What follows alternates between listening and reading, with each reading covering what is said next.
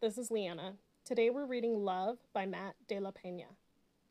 In the beginning, there is light, and two wide-eyed figures standing near the foot of your bed, and the sound of their voices is love.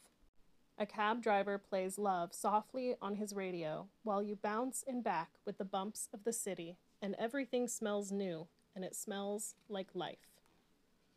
Love, too, is the smell of crashing waves and a train whistling blindly in the distance, and each night the sky above your trailer turns the color of love. In a crowded concrete park, you toddle towards summer sprinklers while older kids skip rope and run up the slide, and soon you are running among them, and the echo of your laughter is love. On the night the fire alarm blares, you're pulled from sleep and whisked into the street, where a quiet old lady is pointing to the sky. Stars shine long after they've flamed out, she tells you, and the shine they shine with is love. But it's not only stars that flame out, you discover. It's summers, too, and friendships, and people. One day you find your family nervously huddled around the TV, but when you ask what happened, they answer with silence and shift between you and the screen.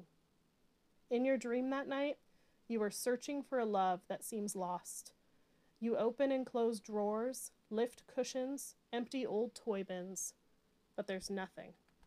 You wake with a start in the arms of a loved one who bends to your ear and whispers, "It's okay, it's okay, it's love." And in time, you learn to recognize a love overlooked, a love that wakes at dawn and rides to work on the bus, a slice of burned toast that tastes like love. And it's love in each deep crease of your grandfather's face as he lowers himself onto an overturned bucket to fish. And it's love in the rustling leaves of gnarled trees lined behind the flower fields. And it's love in the made-up stories your uncles tell in the backyard between wild horseshoe throws. And the man in rags outside the subway station plays love notes that lift into the sky like tiny beacons of light. And the face staring back in the bathroom mirror, this too is love. So, when the time comes for you to set off on your own, heavy winds will sweep past your building and great gray clouds will congregate above.